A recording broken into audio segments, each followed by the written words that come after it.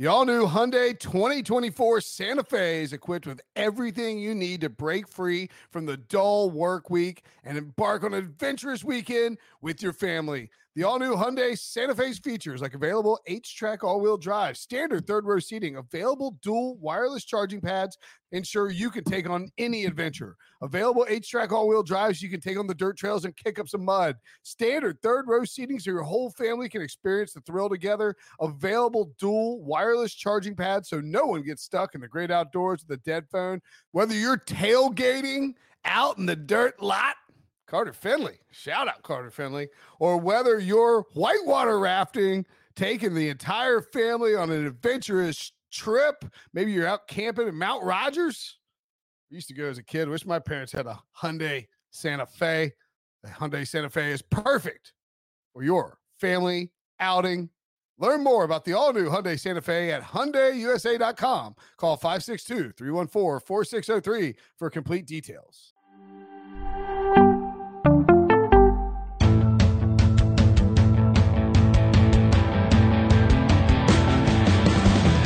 What's up, everybody? Welcome to the Pick Six Podcast, CBS Sports Daily NFL Podcast. I'm Will Brinson. I'm your host. Happy Thanksgiving. It is Thursday, November 25th. Turkey is flowing, or the gravy is flowing. Turkey is on the table. Football is beginning soon. We have a separate podcast, of course, where we will give out Thanksgiving picks. Myself and Tyler Sullivan. That have been in your feed on Wednesday, so you can check that out. This is the full Sunday football pick show, normally featuring myself, Pete Prisco, RJ White, normally live. Not so, because we have Thanksgiving plans. Basically, Pete complains nonstop about his work schedule, even though it's not very difficult. He's not here because of that. So RJ and I will make the picks and give them out. RJ, what's up, buddy? Not much. I think this is coming out after Thanksgiving, on Thanksgiving. Hope you're having a good. This is currently Thanksgiving. Hope you're having a good Thanksgiving. I'm sure everybody's huddled around the table listening to this podcast. That's why every family gets together on Thanksgiving, is to listen to the Pick Six Pick Show. So Friday morning driving back, I hope everybody's had a good Thanksgiving and got all the food that you wanted and not going to eat again for 3 or 4 days. Yes, absolutely.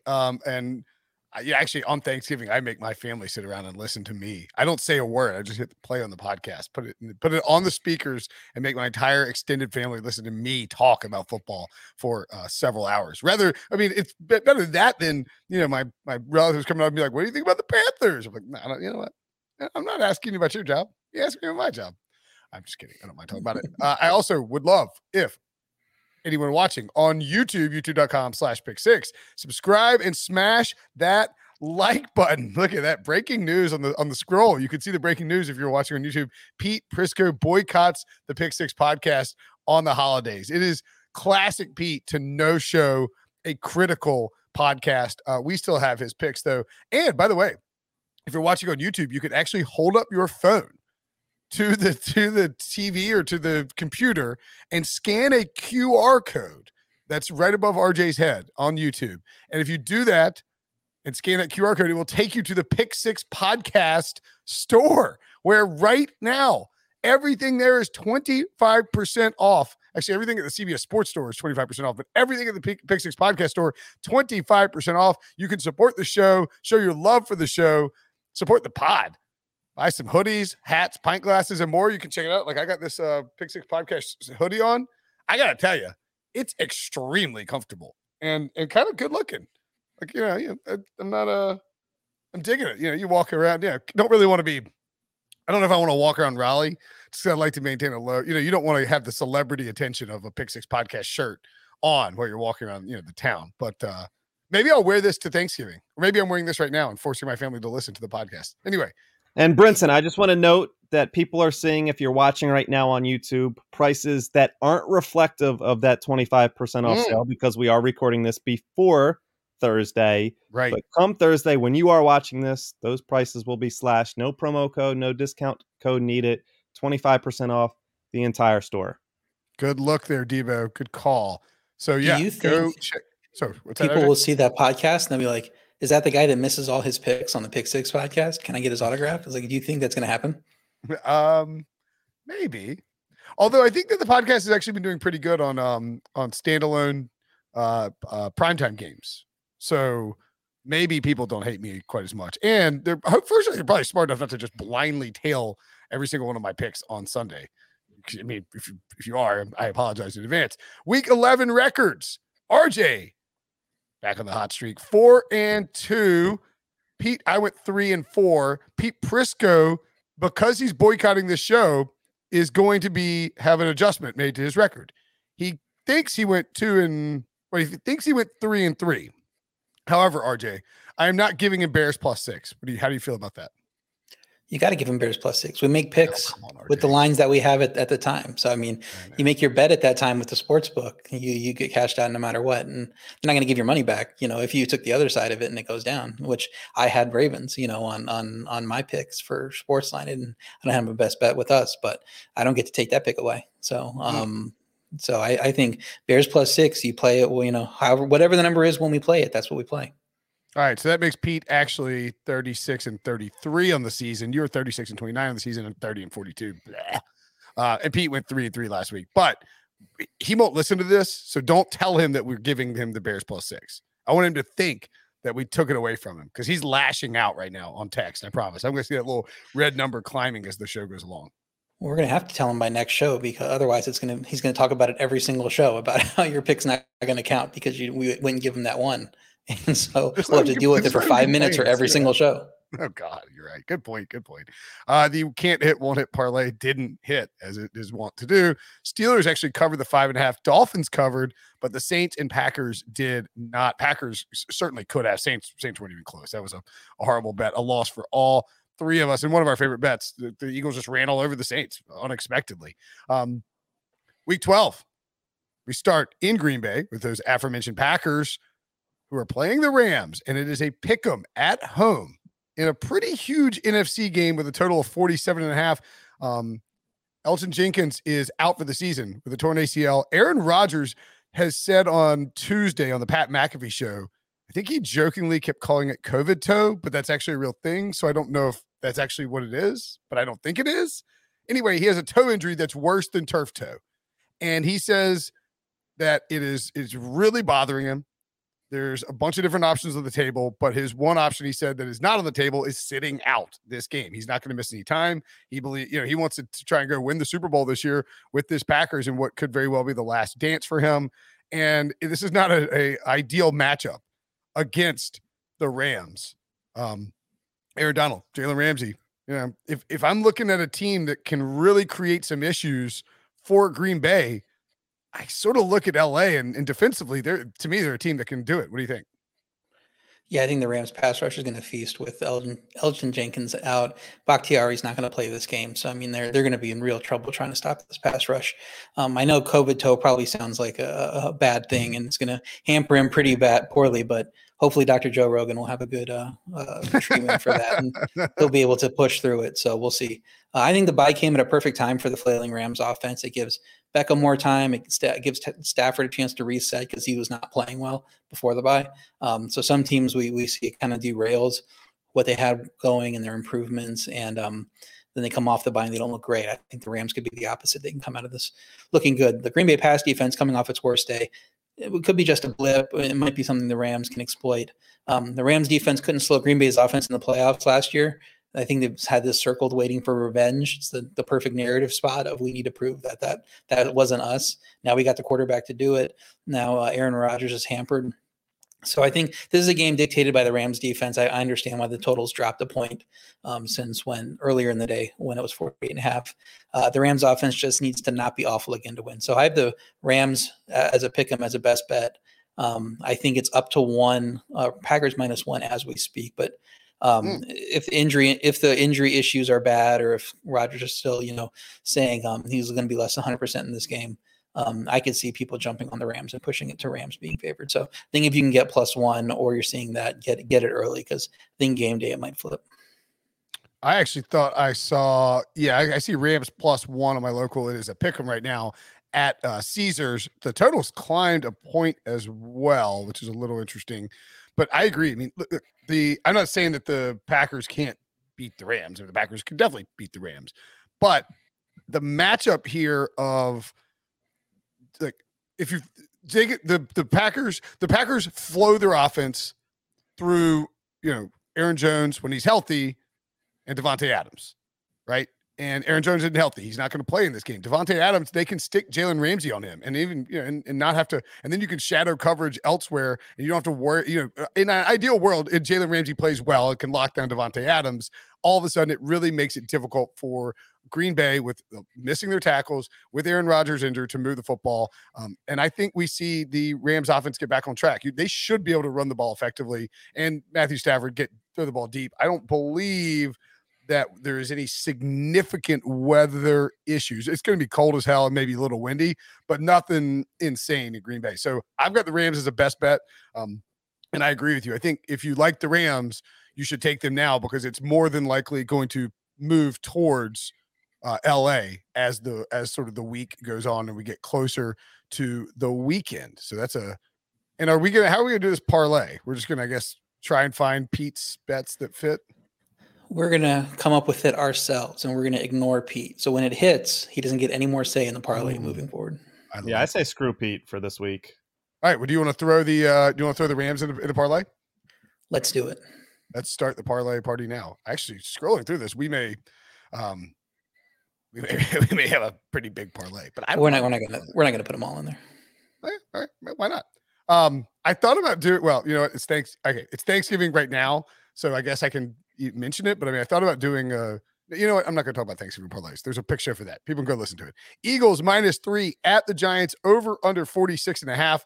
The Giants, of course, on Monday Night Football looked absolutely horrendous. The Bucs snuffed them out, and it really should have been a bigger beatdown than it was. The Giants scored just 10 points, and on Tuesday afternoon, parted ways, relieved Jason Garrett of his duties. Look, I actually don't like the fact that they relieved Jason Garrett of his duties because I would have preferred Philadelphia, who's now -3.5 at New York, be able to go up against the Giants, with Jason Garrett calling the plays and running Saquon Barkley into the middle of the line over and over again until he just changed his mind, decided to run Devontae Booker into the middle of the line. Regardless, though, I still like the Eagles here. We've seen Jalen Hurts. They are running the football. I mean, this guy is a dual threat runner. Debo called him one of the 10 greatest running quarterbacks in the history of professional football. We were aghast at the statement and then looked it up, and he might not be wrong just in terms of early production, his ability as a runner. They're getting healthier on the offensive line and they're healthy on the defensive line. They are running the football with alacrity. And I think this is a bad setup for the New York Football Giants at home, coming off that short week, ugly loss where they got beat up by the Bucs. Did Debo make that statement before or after he saw that Tom Brady run on Monday night? Oh man, what a run that was! It was the Giselle Gazelle got loose, man. I put Brady number 9 and Hurts probably number 10 at this point. Yeah, the Philly offense is a problem for defenses. It dominated a great rush defense in New Orleans, and the Giants have been bad against the run. So you figure they're just going to keep on rolling here. The Giants offense is getting healthier, but it's not translating to positives on the field. I agree with you that it can improve with no Garrett. I think he was an issue. So I have a best bet. You have a best bet. Eagles -3. People are going to be listening to this. The line's probably going to be higher than that. I wouldn't play it if it was higher than 3. And if it gets to a point where the Giants are +4.5, I mean, I might look to play the Giants the other way, thinking that they're going to be better offensively with somebody else calling those shots. And for a 4.5-point divisional game on the road, either Philly is really good or the Giants are really bad. Either one of those seem possible. But I think it might be a little bit of recency bias, and they're a little bit closer than the market is thinking, especially if Darius Slay is dealing with a concussion. If he can't play, it'll be easier for the Giants receivers to have success. So I would think this be a little bit closer of a game. But at 3, I think Eagles win by 3 or 4 or maybe a little bit more. But we might see a little bit of fight out of the Giants now that they're switching offensive coordinators. We put these picks in before the Garrett news happened. So I'm going with 3 for now, but I don't love it. I'm probably not going to play it on Sportsline. And if it gets a little higher, I might think about playing the Giants. So just looking back to the 2018 Cleveland Browns, trying to remember when Todd Haley was fired. Was it I'm trying to think of when Freddie Kitchens took over exactly. Let's see, Todd Haley. I forgot that Todd Haley was fired by the Browns. God, that 2018. Brown's team was incredible. So it looks like he was fired on he's fired on October 29th. So that he fired after they lost to the Steelers and they fell to 2-5-1. They scored 21 points against the Chiefs the next week, 28 points in a win against the Falcons. The following week after that, then their bye. Then they scored 35, 13 points against the Texans. That doesn't seem real. 26, 17, 26, 24. So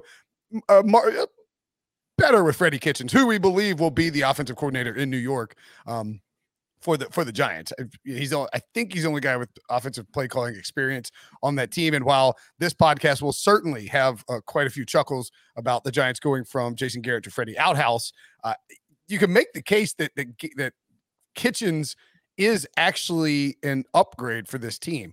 The rushing offense, I don't know. I'm just looking at the passing numbers. There's nothing really consistent about what this team did from an offensive standpoint once he took over. But I would think he'll be more creative about moving receivers around. In particular, we saw him really move around Jarvis Landry when he took over. And I would guess that he sort of tries to do that with Kadarius Toney, who is one of the twitchiest guys in the league right now. Does Freddie Kitchens concern you at all with the Eagles' best bet? Yeah, if he's the offensive coordinator, like I said, I think that the offense has nowhere to go but up because they came into the year with a lot of talent. I know Barkley's been hurt and you can't count on him, but Toney proved to be in flashes, very dynamic receiver, has a little Tyreek Hill in him. So you want somebody that can get him to that level and develop him to that level and become one of the best receivers in the game and a dangerous weapon that you have to count for on every play. That just hasn't happened except for that one game. We've been all waiting for that since then.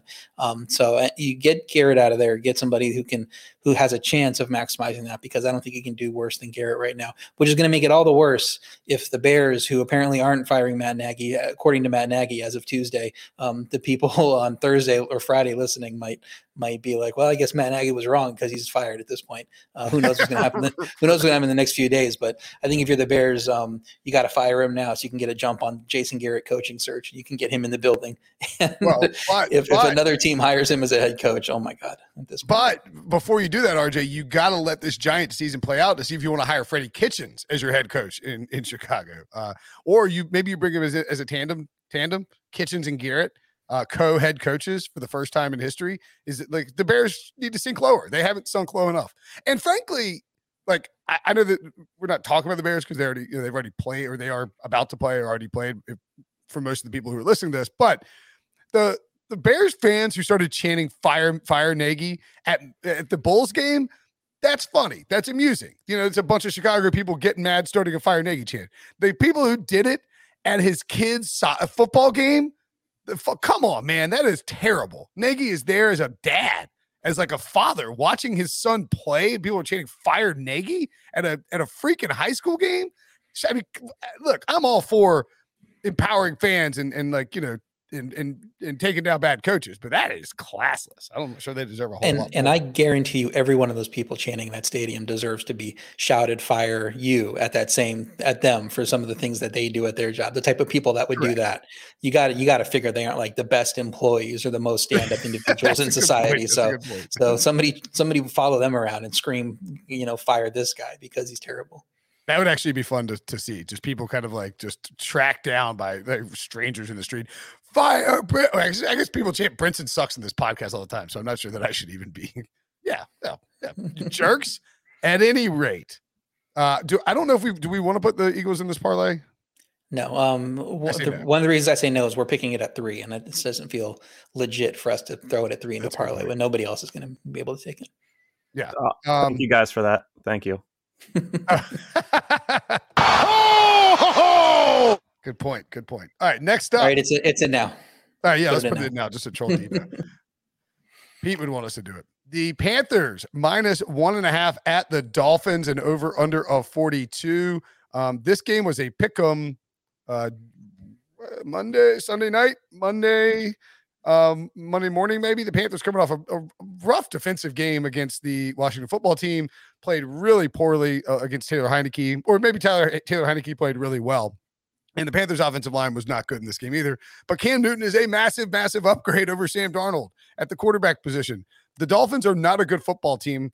And, they are coming off of a win against a bad Jets team, but it wasn't exactly an easy win. This line has moved to Panthers -1.5 now. And I think the Panthers can go down there to South Beach, and barring some sort of South Beach hangover, which happens frequently for sports teams across across every single league, I think Carolina should be able to run the ball, get Christian McCaffrey involved in the pass game, use Cam Newton's legs. He's got another week with the playbook. I think the defense bounces back and really limits. Like, Tua had a good game, but not a great game against a horrible Jets defense. The Panthers are a much, much better team than the Jets. I think that the Panthers should be a 3-point favorite here, and I love the Panthers as a best bet. I don't think it was a great game. I mean, teams are putting up 45 on the Jets, 40-45, and the Dolphins, they were favored by 3.5 and they covered. So I guess you look at it that way and you're like, okay, they beat expectations. So it was a good game for them. Like, I don't know. They didn't really look great. And you can house the Jets if you're a decent team. The Bills offense hasn't looked great. I'm sure people, hopefully they look better on Thursday night now that people are listening to this, but I have worries about that offense, and they put up 45 on the Jets. So I'm not impressed by the Dolphins at all after what we saw last week. Carolina's defense is excellent versus the pass, but struggles against the run. However, Miami doesn't run the ball much, and when they do, they don't run very well. So if Miami's going to keep to their normal game plan in this game, I think Carolina's defense could eat them up. Miami's defense playing well, but defending an offense that runs through Christian McCaffrey doesn't play to their strengths. Having to chase down Cam. Cam played well, but the Carolina offense, like I think you were right, will continue to open up as he gets more reps, gets more familiar with it. There's better days ahead. Even with that loss, I moved him up 2 points in my power ratings just because I think that the offense is going to get better and better as he gets more familiar.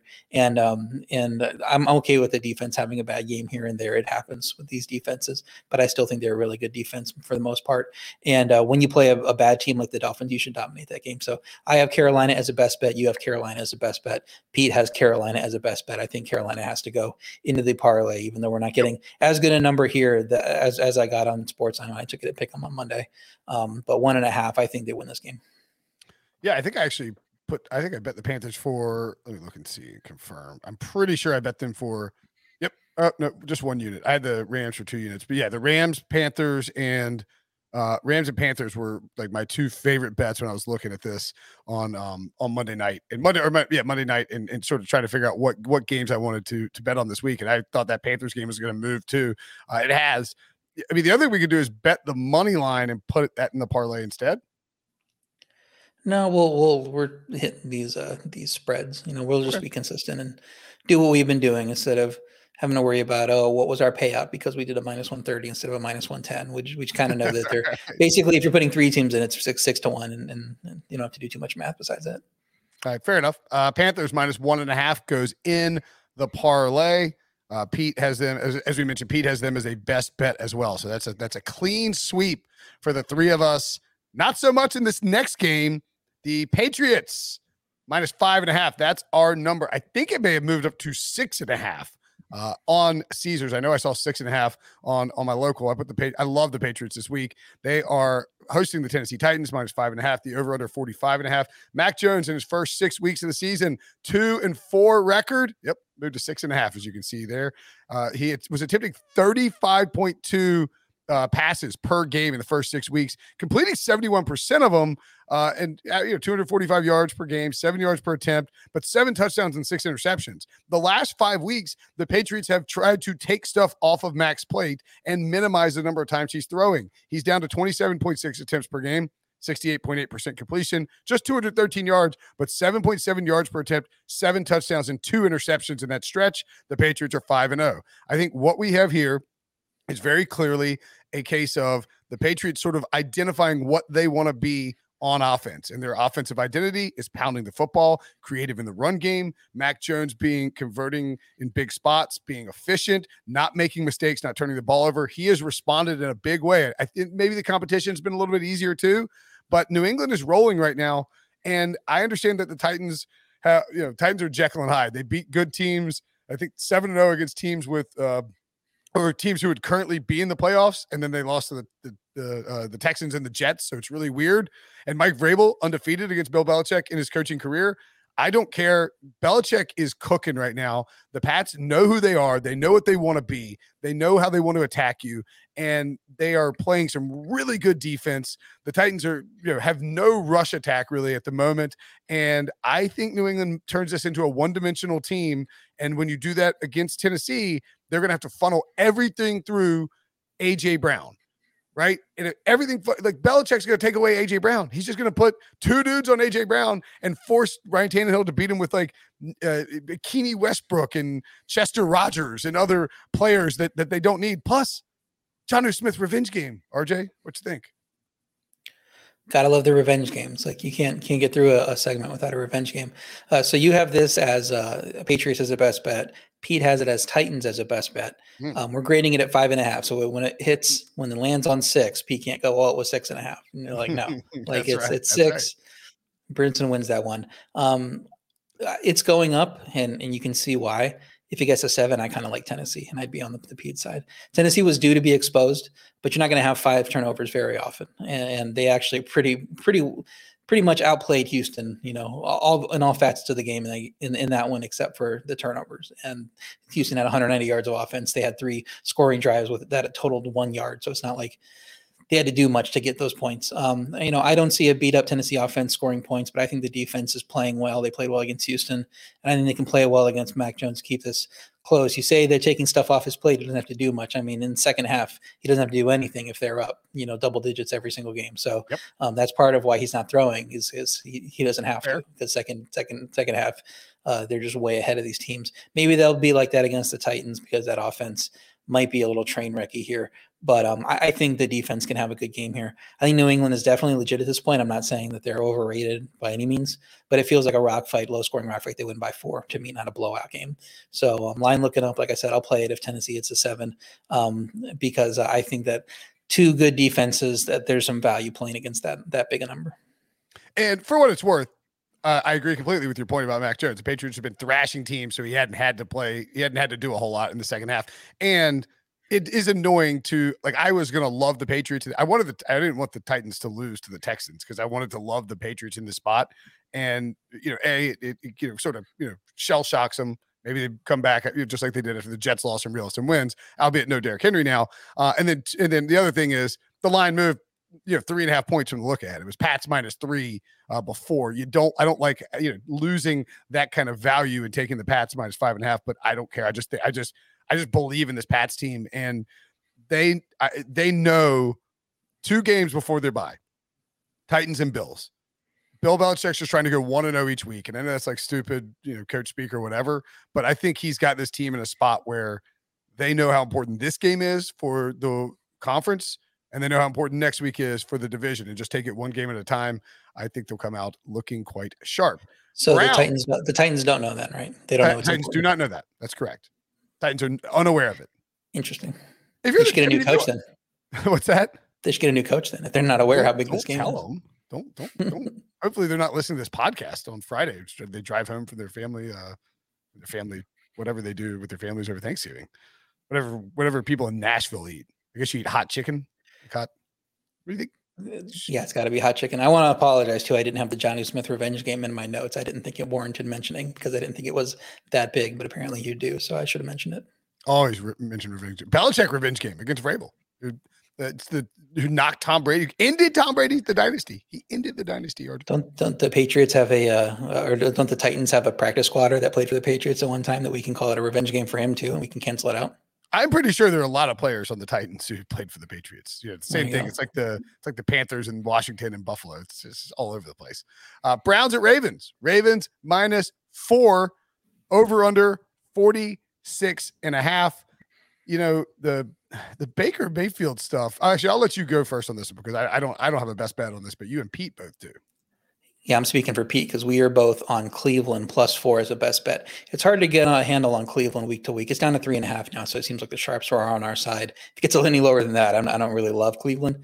But I think the offense has scored 17 or less in 5 of their 6 games. The Browns just aren't a good offense, and I'm ready to write them off, and then they have like a 41-point explosion out of nowhere. So So I just don't know with this offense. I'm not confident that Baker can exploit Baltimore pass defense that has struggled in big spots this year. So maybe he is able to do much because of how he's looked in that passing game.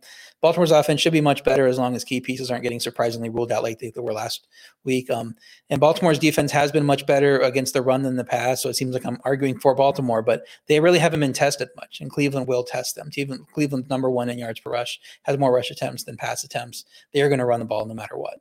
So I think that once you put that onto the Ravens, you get the Ravens with it. They have issues tackling. If Chubb can get to the second level, I mean, he could be breaking tackles and getting long touchdowns, a couple of them, and big long plays, because Ravens just are not a good tackling team. And the key thing to me, the reason that put me on Cleveland, is I think their defensive line can have success against the Baltimore offensive line that we know has had some issues. They Ronnie Stanley out for the year. You get Myles Garrett lined up against those tackles. I think he can feast and really put Lamar at unease the whole game. And the Ravens really aren't really able to get anything going on offense. So if the Cleveland defense is keeping the team in the game, the run game can wear Baltimore down, and Cleveland can come in and get to win.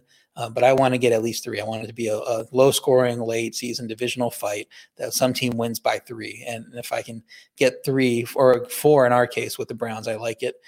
Once you get closer to 3, I don't like it as much. For sure. And like you said, we had 4.5 on this best bet.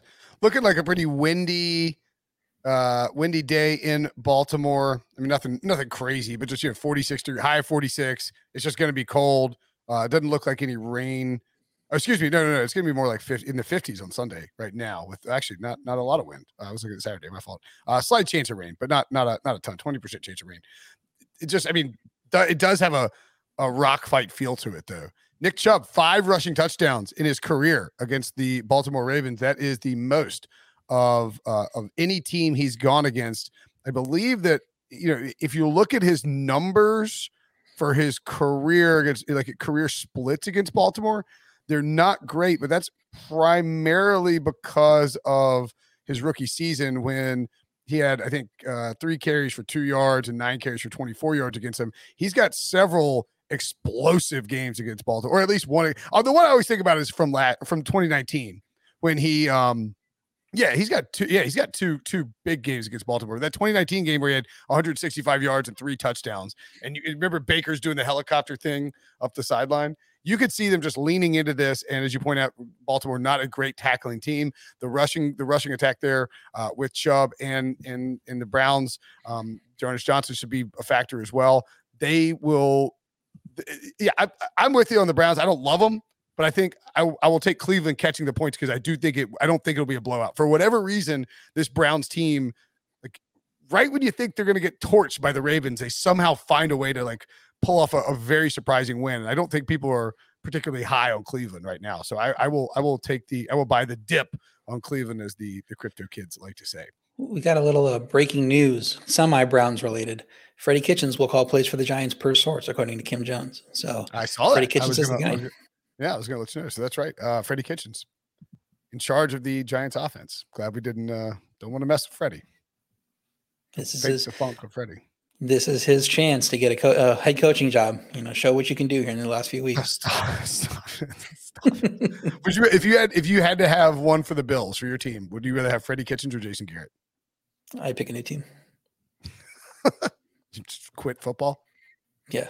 I'd go dive in. Jason Garrett, but you don't feel good about it. I mean, I go dive into my college team and hybrid for the Longhorns. I probably wouldn't do that either. Maybe just stay with baseball. I'd start scouting the XFL for that return and see who I want to root for there. The Falcons are a pick'em at the Jaguars, over under 46.5. This line actually might have moved a little bit as well. Same sort of principle here as the Panthers at the Dolphins.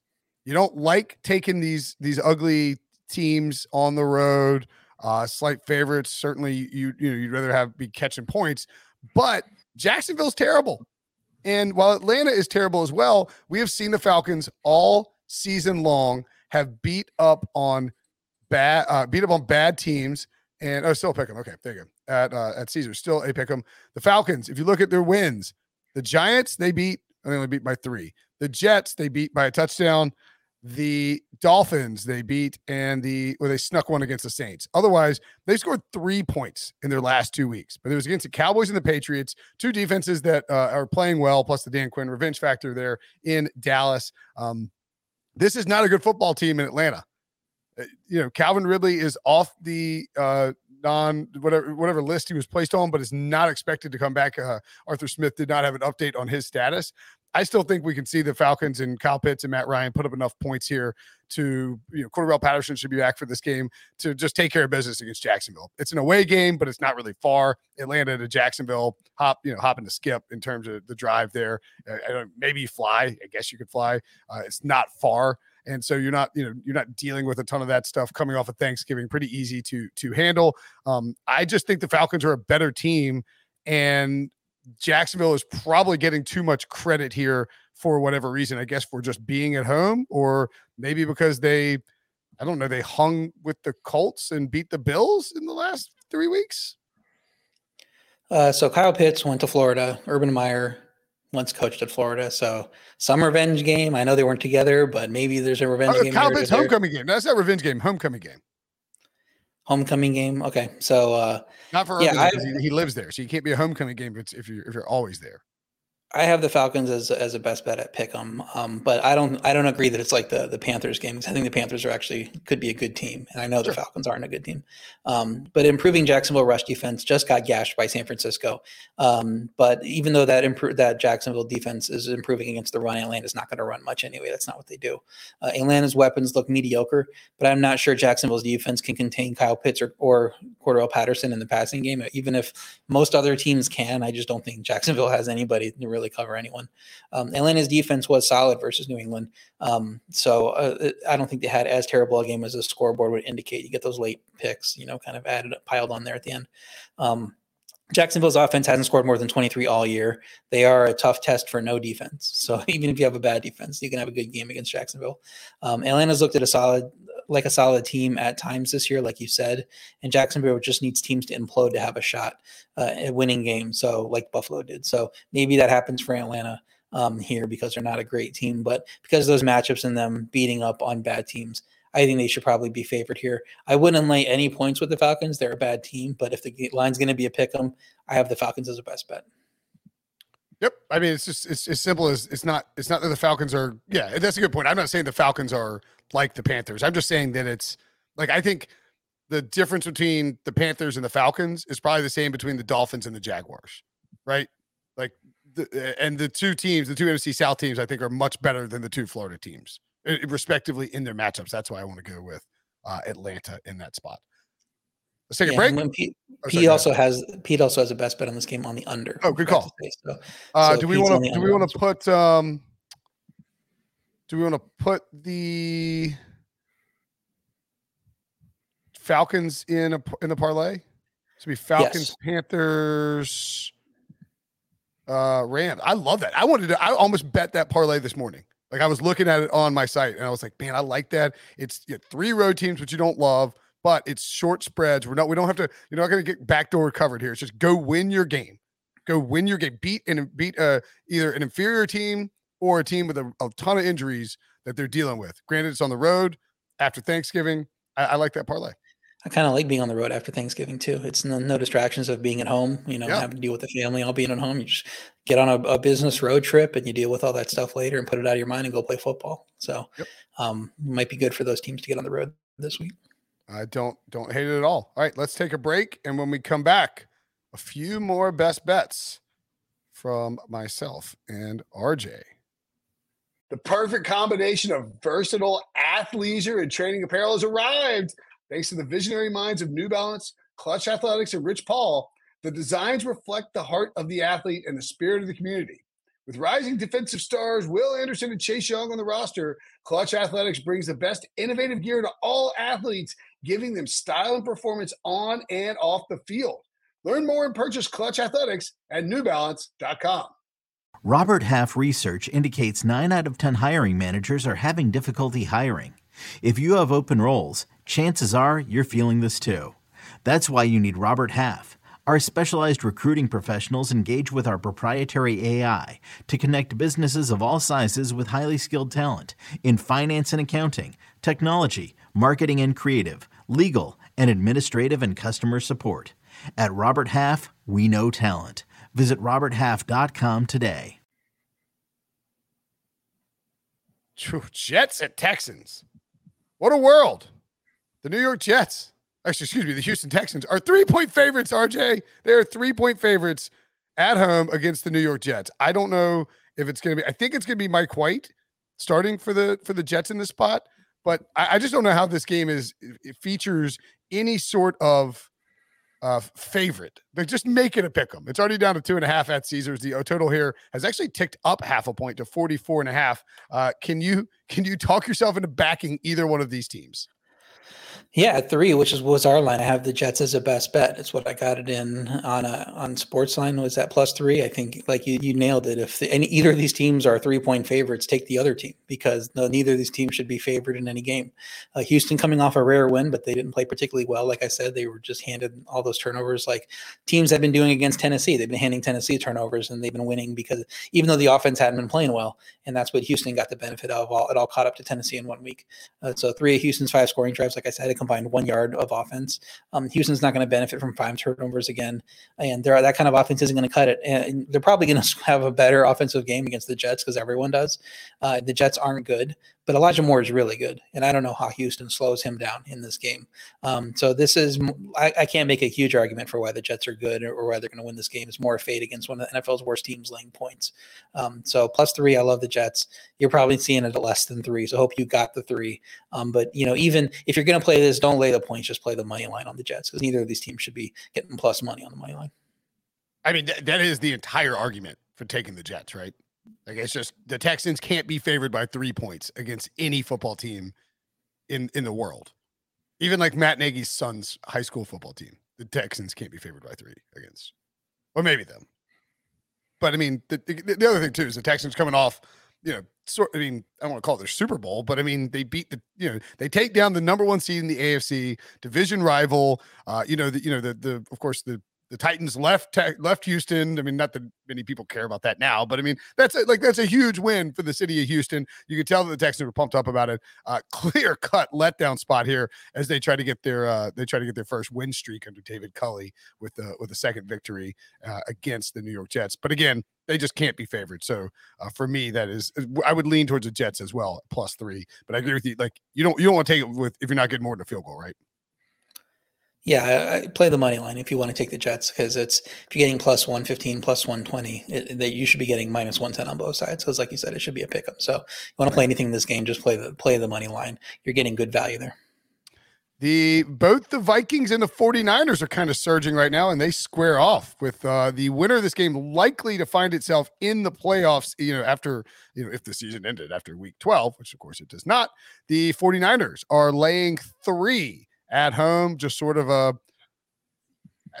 don't know, man. I don't know. I got the 49ers as a best bet. I just don't think you can really know what you're going to get with these two teams. And, I would guess that you'll probably lean towards the Vikings catching 3 because Mike Zimmer, every single 8 of the 10 games they played this year, or I think 9 of the 10 games have been 1-score games.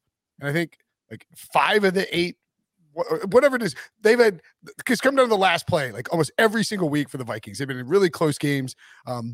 Kirk Cousins is playing pretty well, putting up some good numbers, but I think Jimmy Garoppolo is playing really well too right now. And the 49ers are finally starting to find their identity on offense, starting to click, and they should be able to run the ball effectively against Minnesota here. I don't know that you're going to see Minnesota roll out to the West Coast and slow them down. They're 27th in rush defense DVOA, and that's not a good number even with a Mike Zimmer coach defense when you're going up against Kyle Shanahan in this rushing attack. They move guys all over the place. George Kittle playing some good football as well. Such a key component when he's fully healthy in that offense.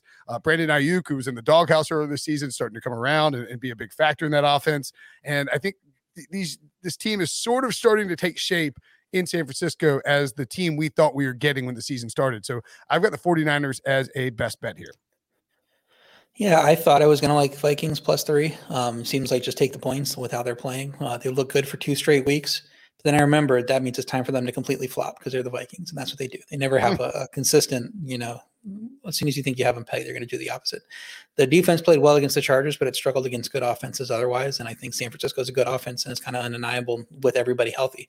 They get creative. They use Debo in the backfield with Mitchell out. I don't think that's fair. I don't think you should be allowed to put Debo Samuel in the backfield. It's hard enough to defend him at receiver. Like don't let him get in the backfield. It's just not fair to anybody else.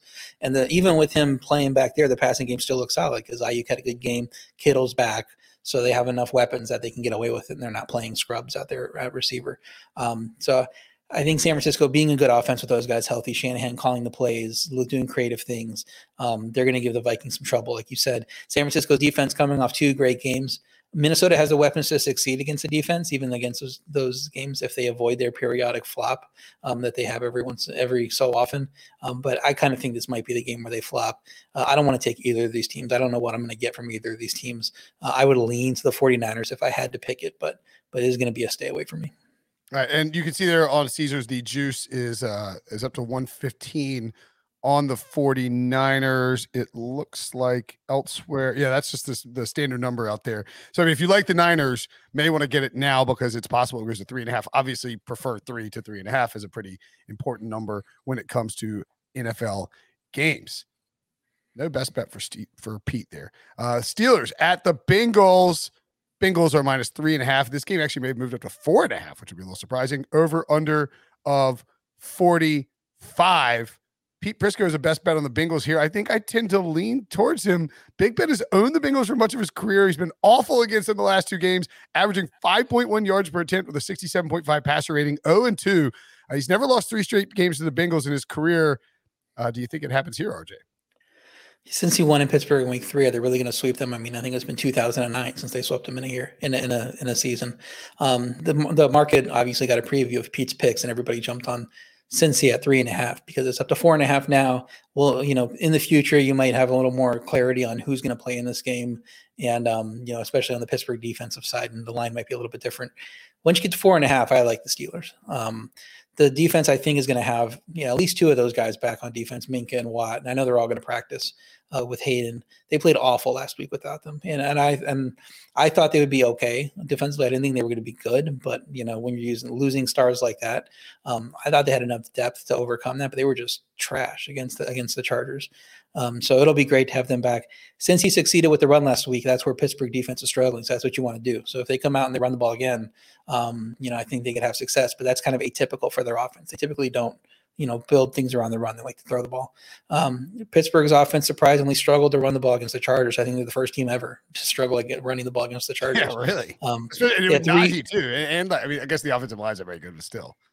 Yeah, I figured the Steelers were locked, handed to Najee 25 times in that game, and they just didn't.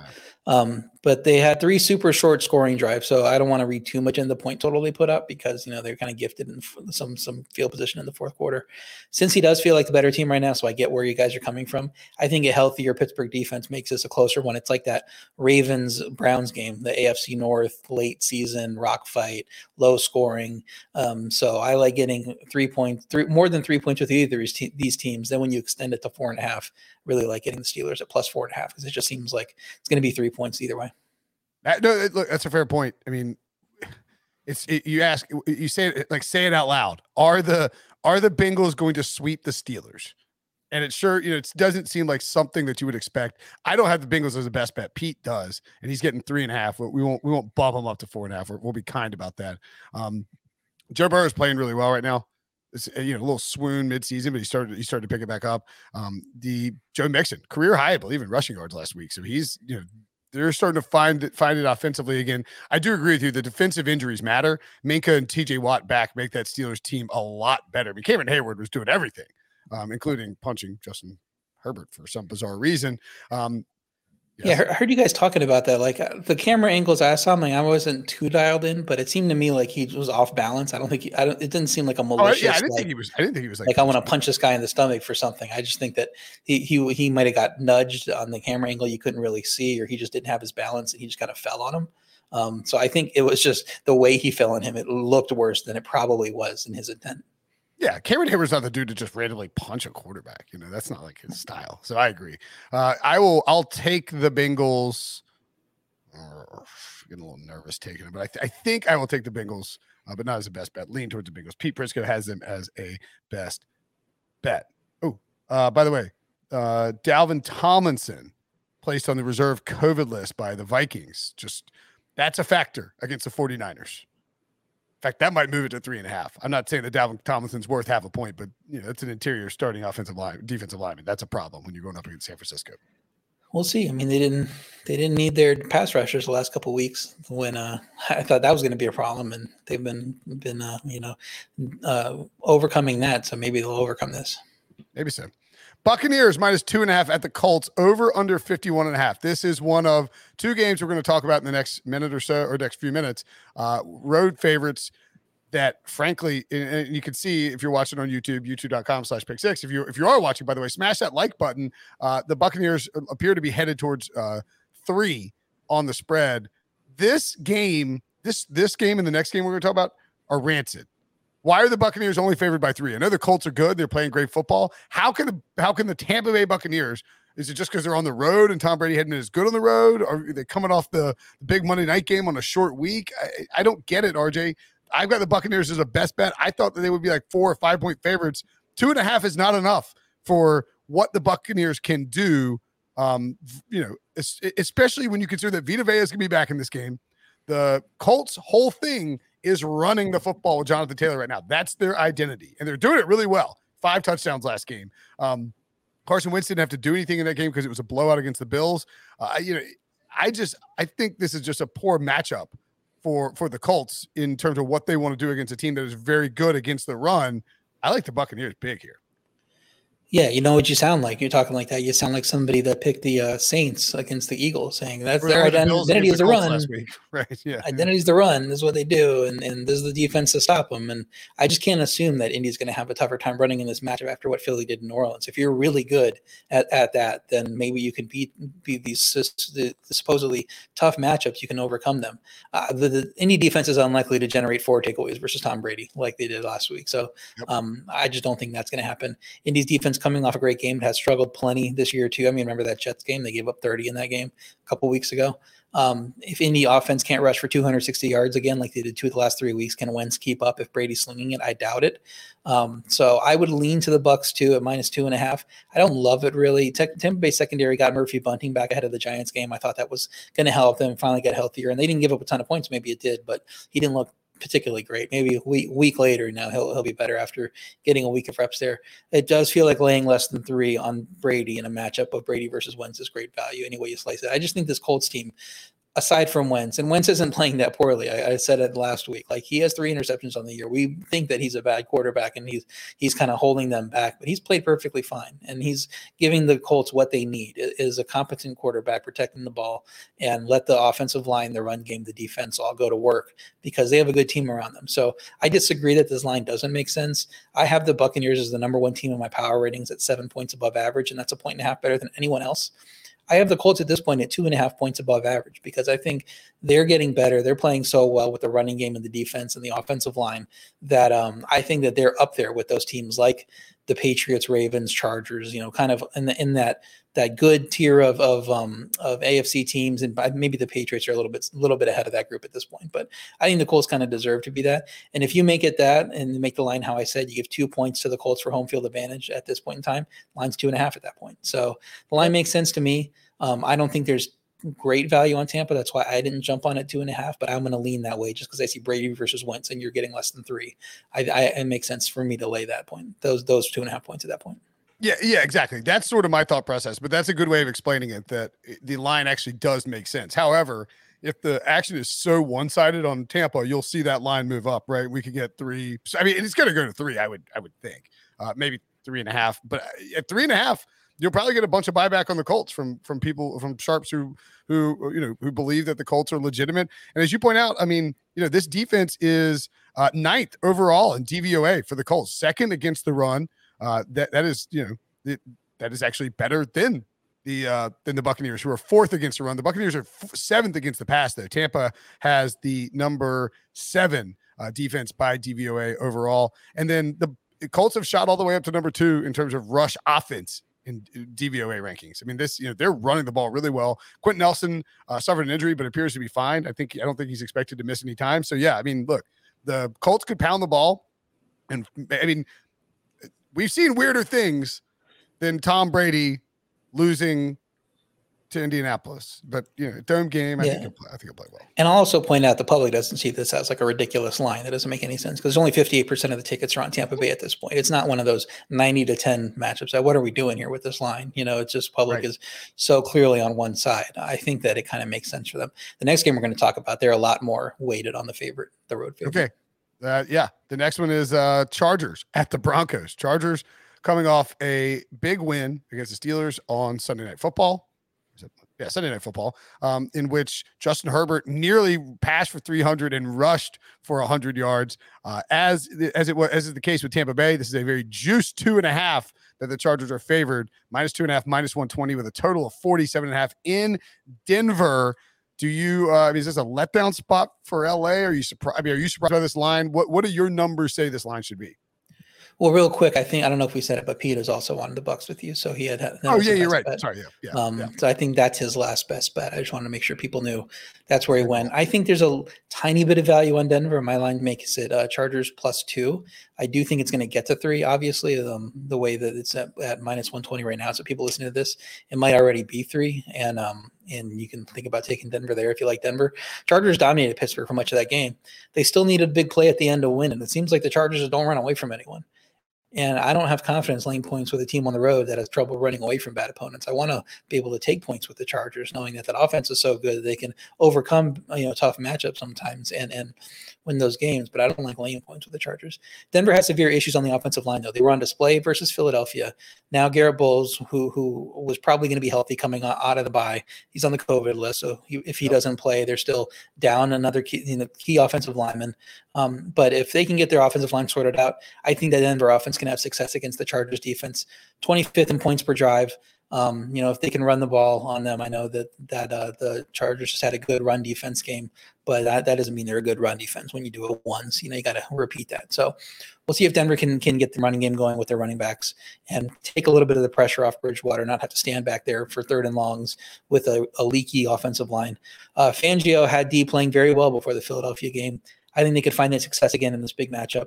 This is going to get pushed to 3, like I said. Herbert dominated. People are betting Chargers. I'm hoping it gets to 3.5, and I'm probably going to be on Denver at 3.5. Yeah, 3.5. I agree with you on the Chargers. They can't close anybody out. If they do get a lead here, though, man, Teddy B or Drew Lock slinging it. I guess they have enough weapons in the secondary where they can get that done. Denver, if they come into this game trying to attack via the run, we can see Melvin Gordon and Javonte Williams. Melvin Gordon revenge game. Don't sleep on that. Number 1 factor. Melvin Gordon revenge game, Denver money line. Melvin Gordon against a bad run defense and a team that needs to run in a division matchup. That might be a DFS play on Sunday for yours truly. Of course, we'll get to those Well, no, we actually don't do a DFS show. You should check out Fantasy Football Today DFS. Those guys do a killer job breaking down everything you need to know about the DFS action for each week. We'll have Thursdays. We'll have Thanksgiving's DFS stuff in the feed. But yeah, I would take the Chargers there, particularly if it's 2.5. But I agree with you at 3.5. The Chargers have opened up so much backdoor potential that I probably wouldn't want to be on them. Finally, I have some breaking news too. Chris Harris apparently played for the Broncos as well, so now he's a Charger. So, maybe that's a Chris Harris revenge game. So, I want to retract my Melvin Gordon number 1 revenge game is the number 1 factor. I think that now that I know that Chris Harris used to play for the Broncos, that I can confirm that Chris Harris played for the Broncos. So I just didn't want to sneak by without having all the revenge game angles covered. The Chris Harris revenge angle neutralizes to a degree the Melvin Gordon revenge game angle, but does set up well for Melvin Gordon. I could see them giving him 25 carries against his old team just to spite them and the 200 rushing yards from Melvin Gordon. And then no one will be laughing at my revenge game narrative so much on Sunday afternoon. Monday night. What, by the way, I sort of screwed this up. I didn't realize I'm assuming there's a Sunday night football game. Sunday night football game that was Browns at Ravens. Ooh, big spot. Monday night, though, Seahawks, the lowly 3-7 Seahawks, travel to Washington to play the 4-6 football team, which is suddenly kind of picking up the play here over the last 2 weeks. Washington has won 2 straight games after looking like it was completely bottoming out, including a massive revenge game for Ron Rivera and Taylor Heineke. I'm trying to find the WFT. You can't look them up on Pro Football Reference anymore because they're not the Washington, or what do they even call them? Washington football team. Is that what I have to call them on Pro Football Reference? The week before, they had beaten the, of course, reigning world champion Tampa Bay Buccaneers 21-19 at home. So 2 huge wins. They lost 4 straight going into the bye against the Saints, Chiefs, Packers, and Broncos. Come out and beat the Bucs and the Panthers. Those are massive wins. And they have another home game here against Seattle in a primetime spot. Seattle actually opened as a favorite. And I was arguing with our pal, Nick Costos, who claimed that his numbers said Seattle should be -3. I disagree wholeheartedly and think Washington should have been favored. Obviously, I'm right here. Nick wrong, per usual. Now, I would change my tune a little bit if we knew that Russell Wilson's hand was going to magically be better and he would start playing better. But his completion percentage is in the toilet. The offense is slow, like predictable, bad. I get that this is maybe a breakout spot for Seattle against a questionable secondary that's been questionable all year, and some of the worst secondary play in football all year, in fact. But I just don't think I can buy Seattle playing a good game on offense. I know they're going to play a good game on defense until we actually see Russell do it. Yeah, you'd have liked to see any sign of hope from Seattle the last 2 weeks to think that they deserve to be even a pick 'em in this game. My lean here is to Washington, coming off back-to-back outright wins as underdogs. They're hitting their stride right now. Seattle's offense looks broken. Defense couldn't stop Colt McCoy and failed in a must-win spot. They had to have that game last week, and they did not show up. So don't like them moving forward. And I think everybody's kind of cotton to the fact that Seattle is not a good team at this point. In fact, as we were recording, they got flexed out of the Sunday night game the next week. They were supposed to be 49ers Seahawks. The following week, Sunday Night Football, they flexed it out and they put Broncos Chiefs in as that. So maybe Seattle takes that as a sign of disrespect and say, look, nobody wants to watch us right now. We need to get our act together. And they come out and all cylinders firing. But without having seen it at this point, we can't just predict it's going to happen. So Russell's clearly not right. It might click this week. It should be a good matchup. Seattle's offense on third down, they're 30th in conversion rate, but Washington's defense is 32nd in allowing third down. So if this is the team that you're going to get right in obvious passing situations, it's going to be this team. So maybe it does happen. That Seattle defense needs to play better, though, for them to be respected as a good team. Russ needs to be much better for this line to make sense. And if both those things happen, Seattle might win a close game. If one of those things doesn't happen, Washington's probably going to win. And if both those things don't happen, it could be a rout. So I think Washington's probably the way to go. I'm just a lean, though. It's going up. Washington -1 on our screen right now. And that's kind of where I have it, is Washington -1 in my ratings, because I don't want to overrate Washington winning 2 games too much. And we know Seattle's potential with Russell Wilson. So just give me a lean on Washington. Yeah, I mean, I do think there might be something to and I'm with you. I don't want to get overhyped about Washington by any stretch of the imagination. They were toast, 2-6 going into the bye.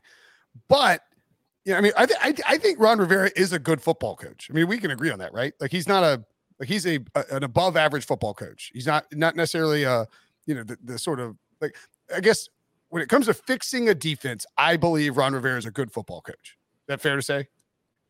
Yeah, I don't know what was wrong earlier this year, but I think just last year he proved he was a good football coach. They did not have a team that should be winning the division. I know it was a terrible division, but He came out ahead of that division against, got other people were getting fired, and they were able to win that division and pull things together with a quarterback that some people didn't think would walk again.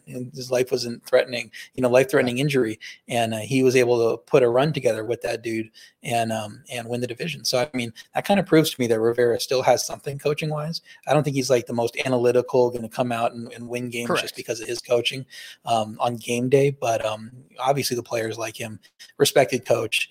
And I think he probably has the edge in this matchup, because I think Pete Carroll's kind of on his last legs as a coach. Yeah. First 6 games of the season, they gave up 31 points per game. In their last 4, they gave up just 24 points to the Packers, granted in Green Bay, 2-score game, only 17 to the Broncos in Denver. They did lose the game, but then 19 to the Bucs and 21 to Carolina. with Cam coming back and being quite motivated to put up some points, I just kind of feel like maybe there's a chance that Ron Rivera has sort of gotten this defense to click again, which is weird, even with Chase Young going out for the season. And if that's the case, and Taylor Heineke keeping well, they got the Seahawks, Raiders, Cowboys, Raiders on the road, and then at Eagles, at Dallas before closing Philly, at New York. Like they could string some wins together and make a little mini run at the postseason.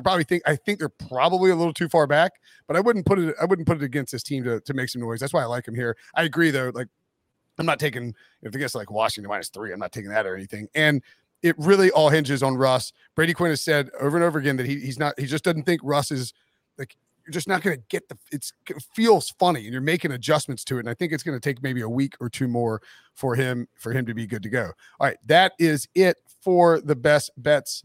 The won't hit parlay checks in. Rams is a pick 'em, Panthers -1.5, Falcons is a pick 'em. I will personally be betting that one. I love it. Nobody else bet it. What's that? If Brinson is on it, everybody else be off of it. You might want to take the other side of each of those. That's right. I moneylined our parlay last week. That did not win. Saints did not win. No kidding. It looked kind of good for a little bit though, except for the Saints. Pete's best bets: Jacksonville, Atlanta under 46, Titans +5.5, Bucks -2.5, Browns +4. Is it Browns +4 or 4.5? 4. Okay. Bengals -3.5, Panthers -1.5. RJ's best bets: Philly -3, Carolina -1.5, Atlanta as a pick'em, the Jets +3, Rams pick'em, and Cleveland +4. And my best bets, I got a lot. Bucks -2.5, 49ers -3, Falcons as a pick'em, Pats -5.5, Panthers -1.5, Eagles -3, Rams pick'em. I kind of love I don't know if I love the card so much as the slate is great. According to the NFL, there are a record 9 Week 12 games involving teams with a 500 or better record, which is fantastic for football fans. Sure, we have to sacrifice most of Thanksgiving in order to enjoy this, but it is what it is. Although I guess are there two games with the Raiders, the Raiders and the Cowboys? Raiders Cowboys was the biggest line of the week as far as we sit here now. It's got up to 8 points for the Cowboys. That's the only one that's above 7. New England's pumped all the way up to 6.5 at some books. Everything, but for the most part, every game is like 4, 4.5 or lower. So, it's a lot of close matchups.